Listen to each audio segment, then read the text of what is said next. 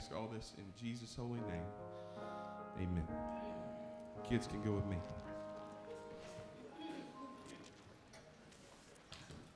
Well, I hate to disappoint you, but Miss Carol is not going to sing this morning. She has, like a lot of other folks, she's been affected by the pollen, I suppose, and no voice today. So no special music today, other than the great music we've already had. Amen. Tremendous. It's just wonderful. All right, we're going to be in Ephesians chapter 6 this morning. If you want to turn there, Ephesians chapter 6, we're going to be noting the first 3 verses.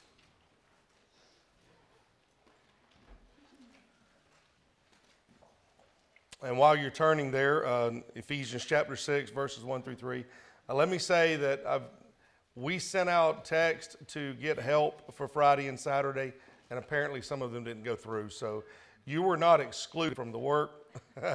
I can assure you, you were not excluded. It just the message didn't go out correctly. My secretary was not here when that started, and she's the one that does all that for me. So, but we're thankful for all that you do anyway. Ephesians chapter 6, verses 1 through 3. We're going to speak today about this idea of a godly child, the godly child. And I've added and sibling, and I'll explain that very briefly in a moment. As we are continuing on in this series of 3D Christianity, I hope that it's become apparent. It has to me, and wasn't even the original intent of this series, but I hope that it has become apparent to you that our faith and belief and practice should impact and influence every aspect of life from the cradle to the grave.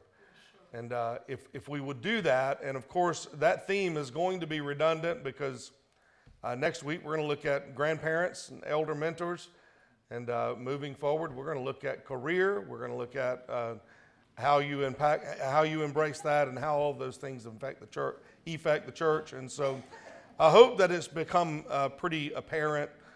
Today we're still looking at this idea of the connections within the castle, so to speak, those relationships within the family, and those relationships that are played out in a public manner, and they are either to the good and or to the bad of society. As we've stated all along, the family is the building block of society. It is the building block of the church, in fact. It's the oldest institution in the scriptures, and so it is on the front line of attack all of the time. Everything that society seeks to do, it seeks to do so by remodeling at a minimum the family. They would like to do away with the concept altogether, and they are trying very diligently to do so. And so we're looking at the way the family and the relations in the family affect the society and the family itself and the church. And last week, of course, we looked at parents, and this week we're going to take a little closer look at how a godly child is to comport themselves. And then moving forward, as I said, we'll look at grandparents. I suppose probably the more difficult aspect of this concept of a godly child is determining what, or more appropriately, who is a child. At what time, at what point in life does that relationship begin to shift? And when does a child become an adult? What, if anything, happens concerning those child-oriented responsibilities? And along with that being someone's child, most of us, or many of us, are someone's sibling as well. And how are those responsibilities in Christ? And I've only got one phrase to say about that. I'm the youngest of 8. Took my parents a long time to get it right. And finally, November 16th, 1968, stars aligned. But no, on a serious note, an adult sibling, it's very similar, in my opinion, to your Christian responsibility in the world. Love your neighbor as yourself. I think that an adult sibling ought to encourage good out of their other siblings. it should never discourage good, should never encourage immorality. That's all I have to say about that, because I think it lines up with common sense and regular order in the Scripture. You'll notice if you look around, there's not a lot of children, quote unquote, in here this morning. There's more in here today than typical. Normally they are in children's church or a preschool church or nursery. But there are many sons and daughters in here, right? We all are. We're someone's son or daughter, whether living or not. Someone brought us into this world, and if the folks that brought you into this world are anything like mine, they let you know on several occasions that they could take you out, right? That's how it is. And so we're all at some point a child. We're all someone's offspring, someone's child. And so that's where that question comes in. When do we shift from child-oriented behaviors to adult-oriented behaviors? And I think in this passage that what we see is that the responsibilities change, but I don't believe that the responsibilities of being a godly child ever dissipate. I think that they are something that goes with us from day one until day final, that we are in a child relationship with someone. And I'll try to explain that a little better. If we consider the original command in Exodus 20:12, that is, of course, the Ten Commandments there, first time they appear in Exodus chapter 20. And you'll know that of those 10 commandments, and I'm sure you've heard this, of those 10 commandments, the first 4 are Godward. They have to do with how man reacts to God. The latter 6 are manward. They have to do with how we interact with one another. That's why Christ was able to say that the 2 great commandments are love the Lord your God with all your heart, your soul, and your mind, and love your neighbor as yourself. Upon these 2 hang all of the commandments, because they were divided into 2 areas. And when we look at them, if we were to pay close attention, just in a paraphrase format, the first 4, no other gods before me, no idols or images, honor his name, you shall not take his name in vain, and then observe the Sabbath. The next commandment, the 5th commandment, the first one that deals with how we are to interact with one another at a manward level, is to honor your father and your mother. It's the first order of business for the follower, the believer, and that one who is seeking to live by God's word. It's the first commandment. That's very interesting, isn't it? That it occupies, it comes before murder, it comes before adultery, it comes before lying, it comes before stealing. It's the very first thing that the Lord said.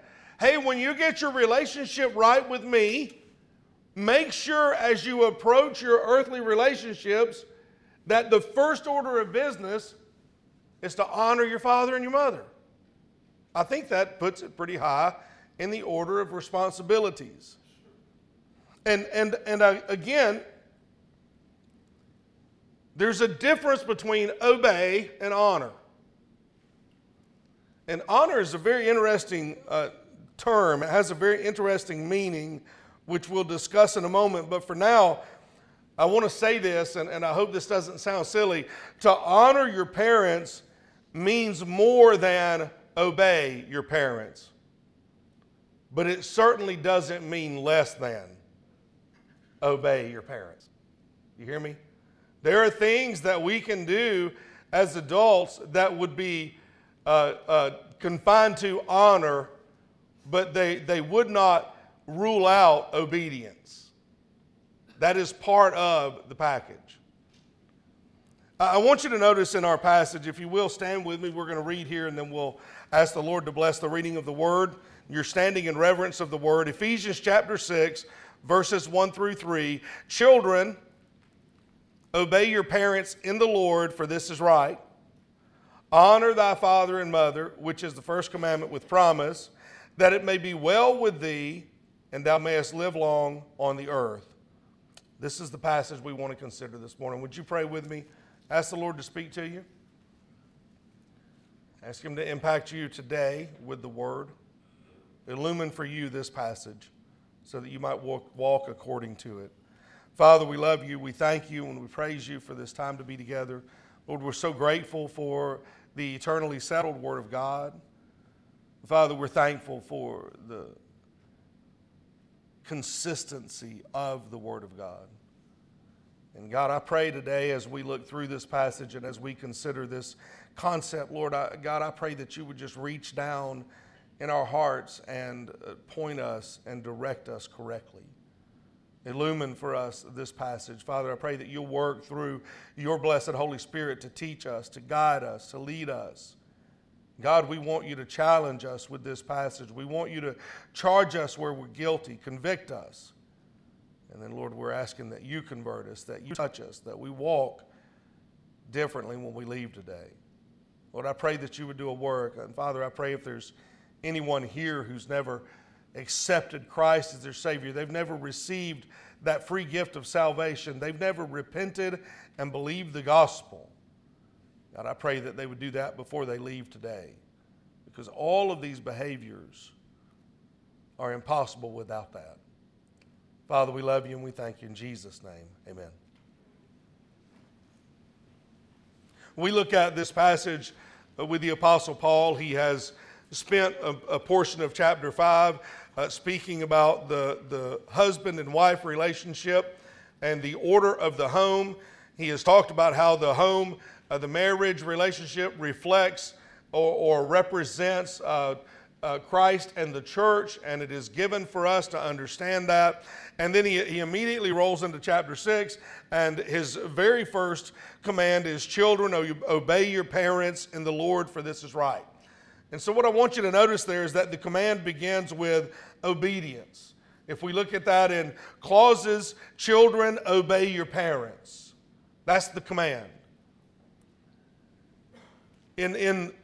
Throughout the scriptures, if we look for comparable or threaded passages, we would see Proverbs 6:20, one of many. My son, keep thy father's commandment and forsake not the law of thy mother. Proverbs 23:22, hearken unto thy father that begat thee, that gave thee life. That's what that means. That begat thee, and despise not thy mother when she is old. Paul would say in Colossians chapter 3, a sister passage to this, children, obey your parents in all things, for this is well-pleasing unto the Lord. So what we have is a command whose implications are inescapable. It means exactly what it means. It's not interpretive. It's not ambiguous. It is not abstract. It is direct. It is clear. It is timeless. It's not cultural. It's not archaic. It is not antiquated. It is rather a command that is typically inarguable. What is the children's first order of responsibility? Obey your parents in the Lord, for this is right. That's the statement. Children, obey your parents. And so what we understand is that the two people whom God gave you unto have the responsibility for you and have a greater desire to see you reach not only maturity, but a usable and profitable maturity. Maturity, I used to say it, I hope my children are contributing members to society. Did you ever hear that? And this scenario, that concept of raising you and bringing you to maturity and presenting you as a profitable member of society, has a higher success rate within the children who obey their parents. That's just straight fact. It's not culturally popular, but it's just complete straight fact. It's also bibliocentric.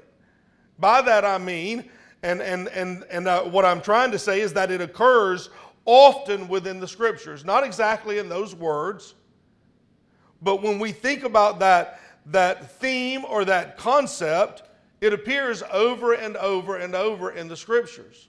Not only in those concepts and themes, but in stories, in parables. It is displayed throughout the scripture that children are to obey their parents.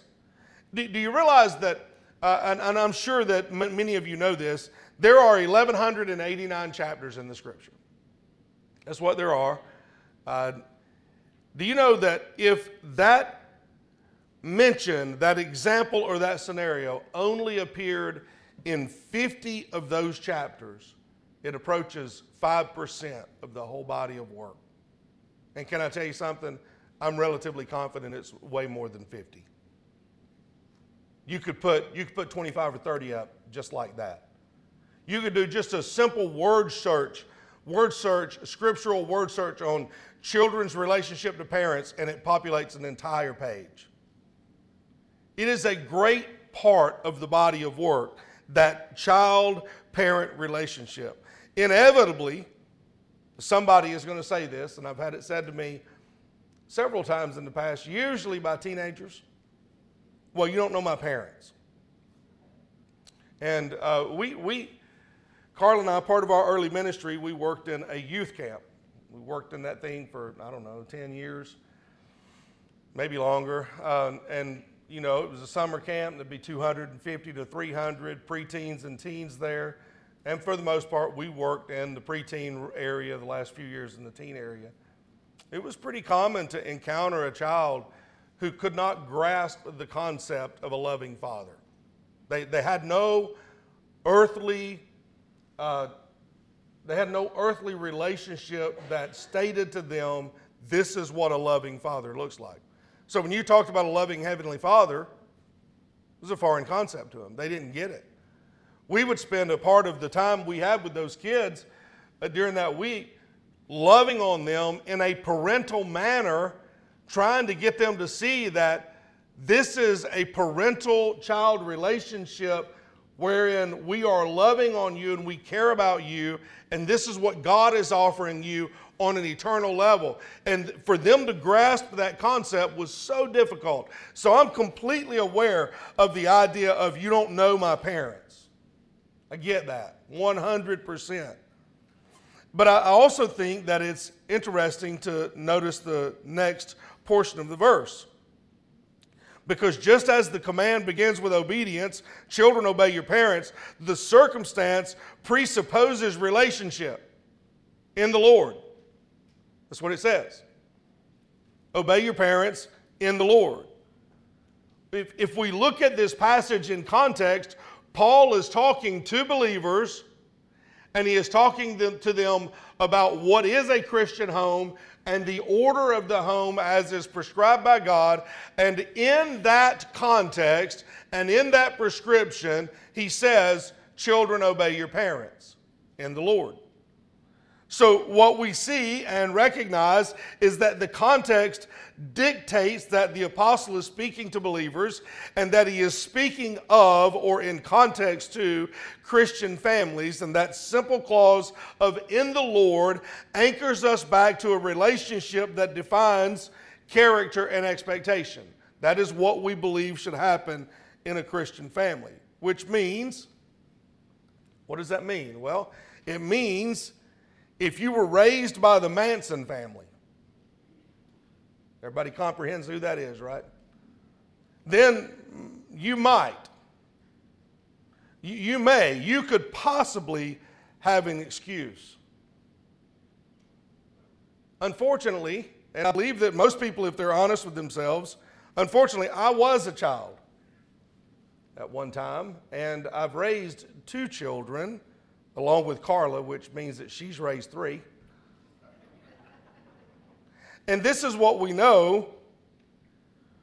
We know how unrealistic the perception of a child's view and opinion can be. And so when we begin thinking about this idea of when do I obey my parents? When can I not obey my parents?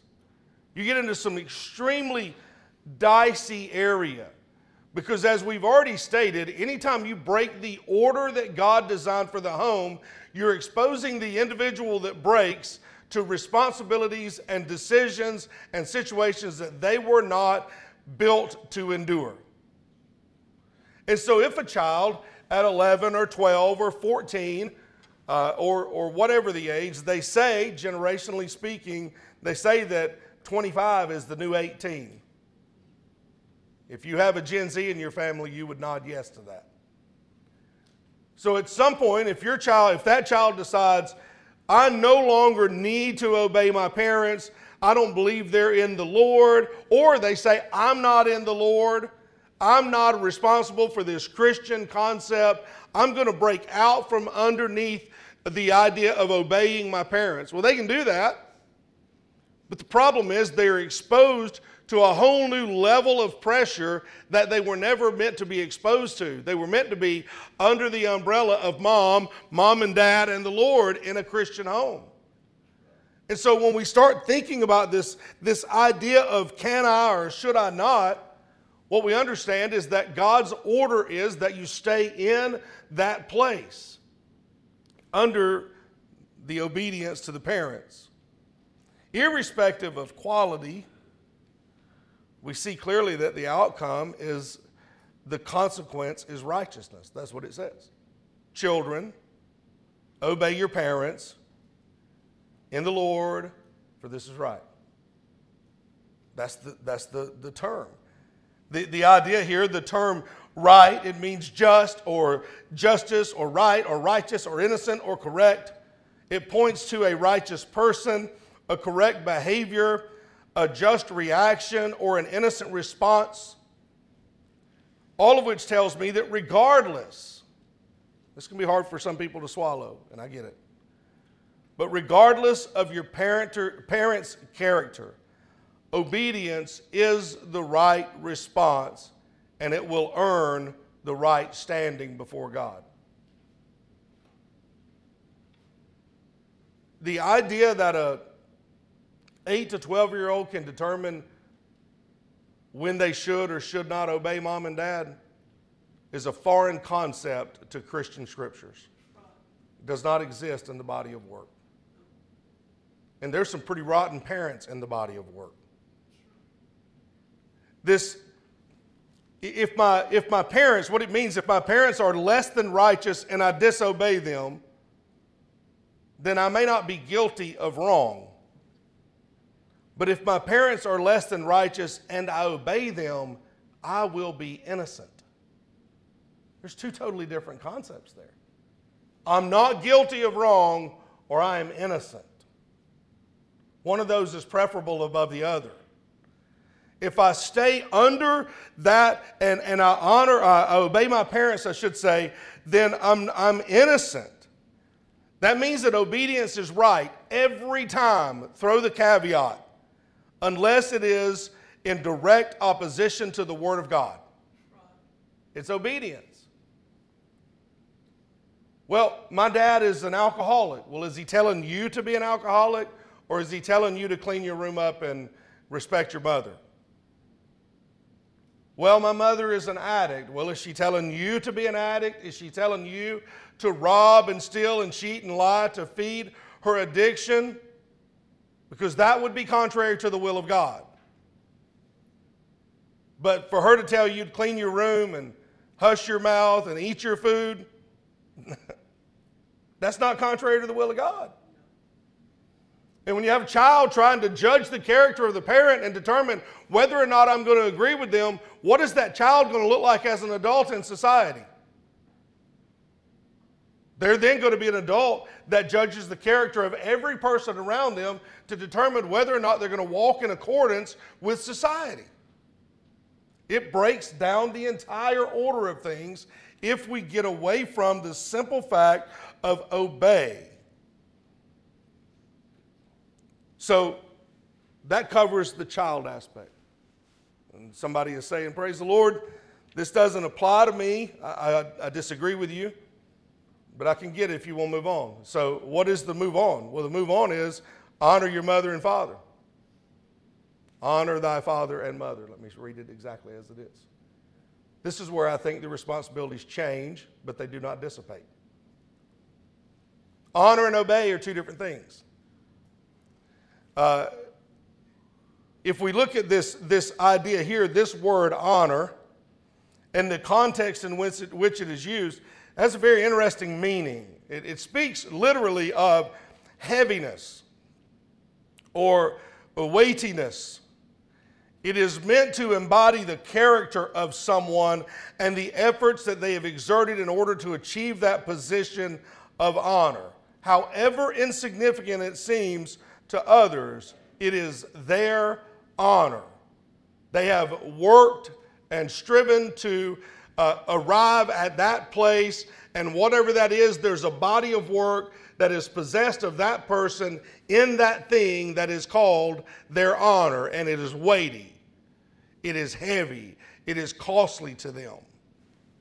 That's the idea behind honor. So when we consider that we are to honor our fathers and mothers, we should understand that we're not trying to establish them as honorable. Rather, we are recognizing the honor that they already have, and we're seeking to do no harm to it. Do you hear me? We're not making them honorable. We are recognizing that they are honorable. And we don't want to do anything to take away from that honor, whatever it is. You didn't help them earn it. It is what it is. What you're trying to do is not do damage to it. It's their honor. And the word, it begins to be even a little bit more difficult, because honor in this case, when you're talking about this culture, certainly the Hebrew culture, but even in this culture that Paul was writing in, when he's talking about the honor of a father and a mother, it has to do with procreation. Their honor is established in this simple truth: God allowed him to plant the seed and her to bring it forth to maturity. They have the honor of being parents that was bestowed upon them by God, not by you. The honor is in the procreative act and the finality of a child being born. Well, what does that say to us if we think about it that way? Well, it says this: their honor is not something valued by the world or by success or by accomplishment. The honor is in the birth of the child. Whether it's done once or a dozen times, it makes no difference. Their honor is in that child. That child is their honor. You are that honor. So that tells us that your parents don't particularly have to act honorably in order for you to honor them. They are honorable because God gave them the ability to procreate. But as they act in an honorable way and live in an honorable way, they add weight or value to that honor, and we are to recognize that honor. So that gives us, I think, 3 responsibilities. And this is how this plays out, by the way. Have a person come up to you and say,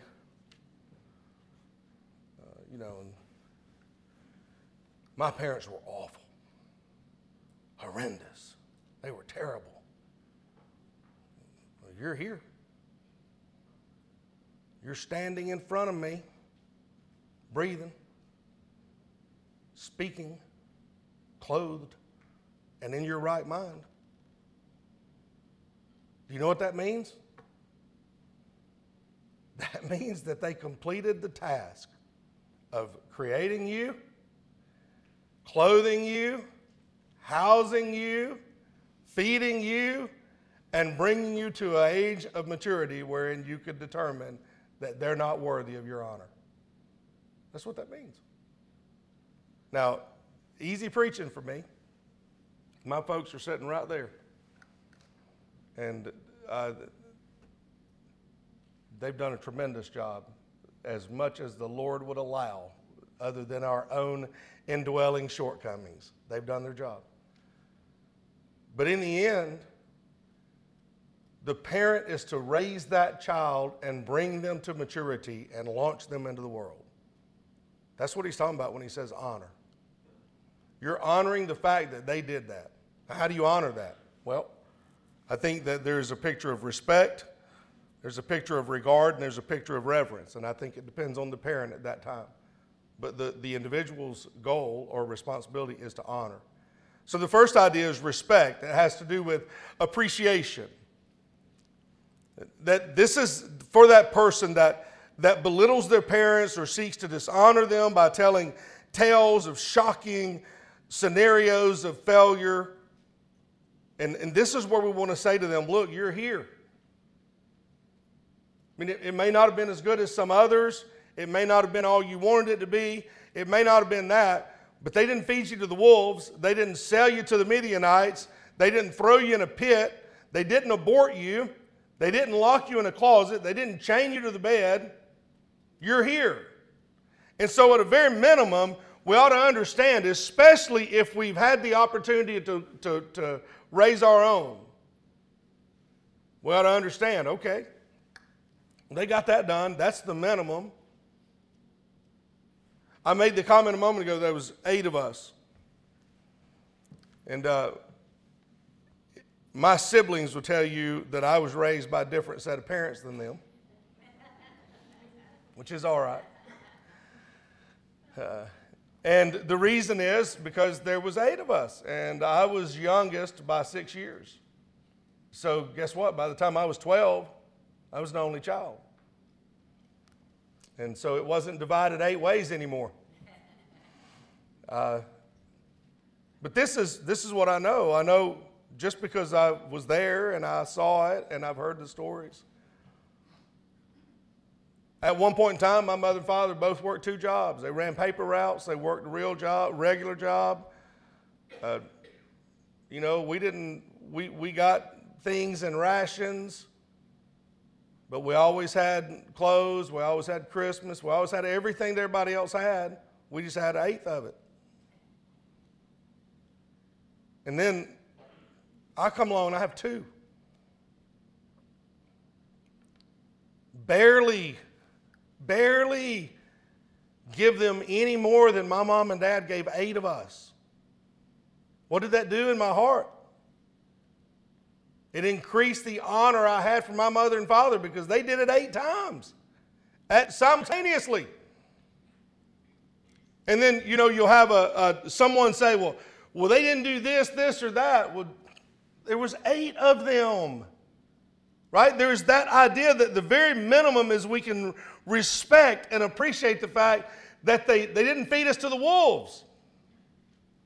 But then there's the idea of regard or assessment or value, and that is to understand where your parents came from, to comprehend what they endured or how that they endured molded them or scarred them or made them who they were, to see that they were survivors, that they were thrivers, that they were dreamers, that they were achievers. And in the end, the success level doesn't make any difference. What matters is that there was a desire to overcome. That's how we honor that. We see that. We assess that. We recognize that. And we pay back to that. That's reasonable. I'm going to honor my mom and dad because they didn't have anything and they accomplished this and they gave me all that I have. So I'm going to try to move that along in a way as to not steal any honor from what they accomplished. And then I think there's the idea of reverence and admiration. And I know everybody doesn't get this. I know that all parents don't get it.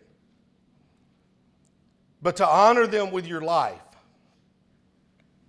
to recognize that they did their best and call it enough.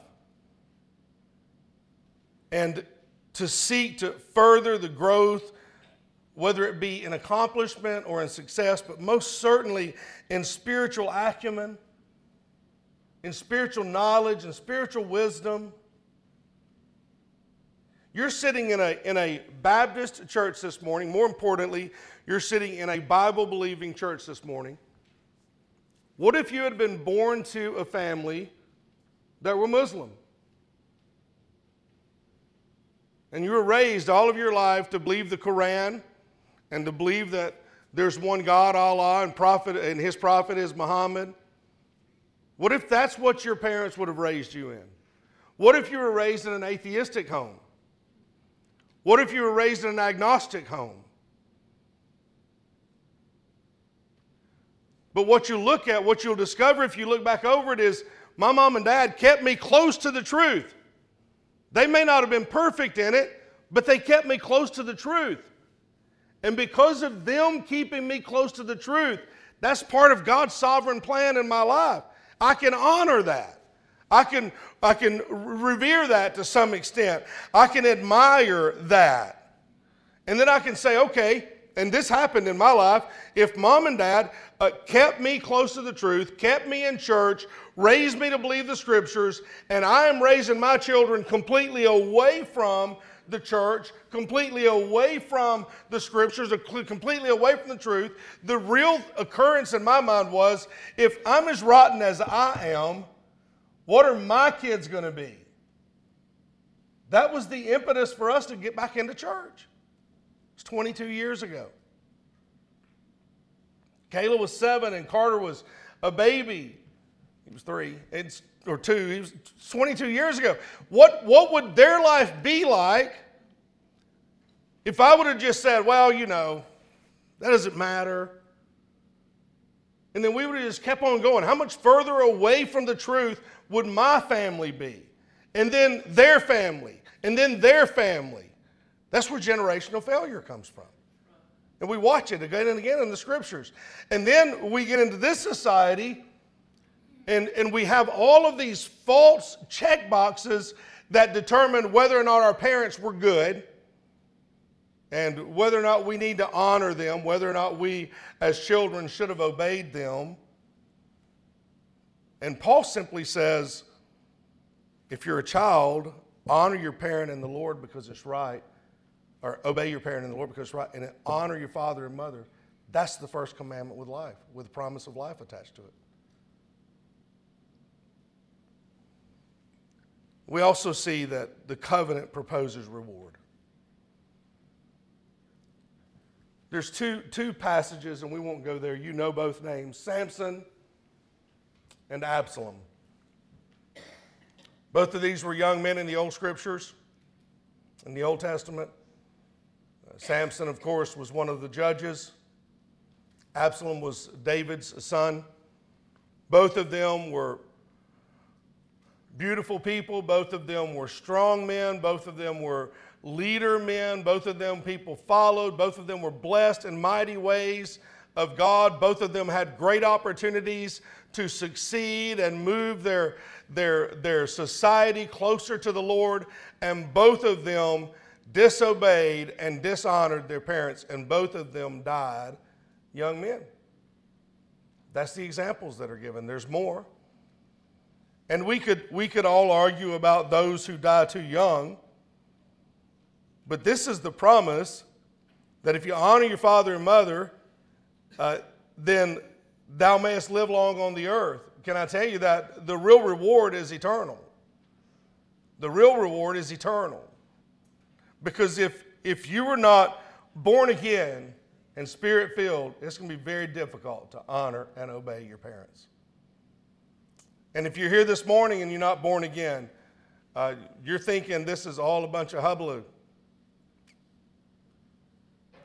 But if you experience the new birth in the indwelling of the Spirit, suddenly, when those scales fall from your eyes and you begin to see truth, you'll recognize the blessings of God in your parents, the blessings of God in your raising, and you'll want to honor them with your life.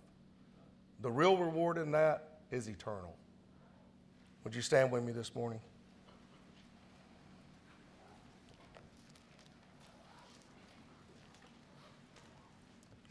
Your head's bowed and your eyes are closed. Society will tell you everything opposite of what I've said this morning, probably more clearly than I've said it. They'll tell you that you're an individual and you can pick your own way and you can choose your own way. And they'll tell you that parenting isn't all that, this or the other. What you have to ask yourself is, how is your home ordered? Have you been to your parents the child that you should be? Have you honored them? If you're still at home, are you obeying them? If they were awful, terrible in your eyes, have you shared that with the Lord? Come to a place where you said, Lord, at least they raised me alive. At least I survived that.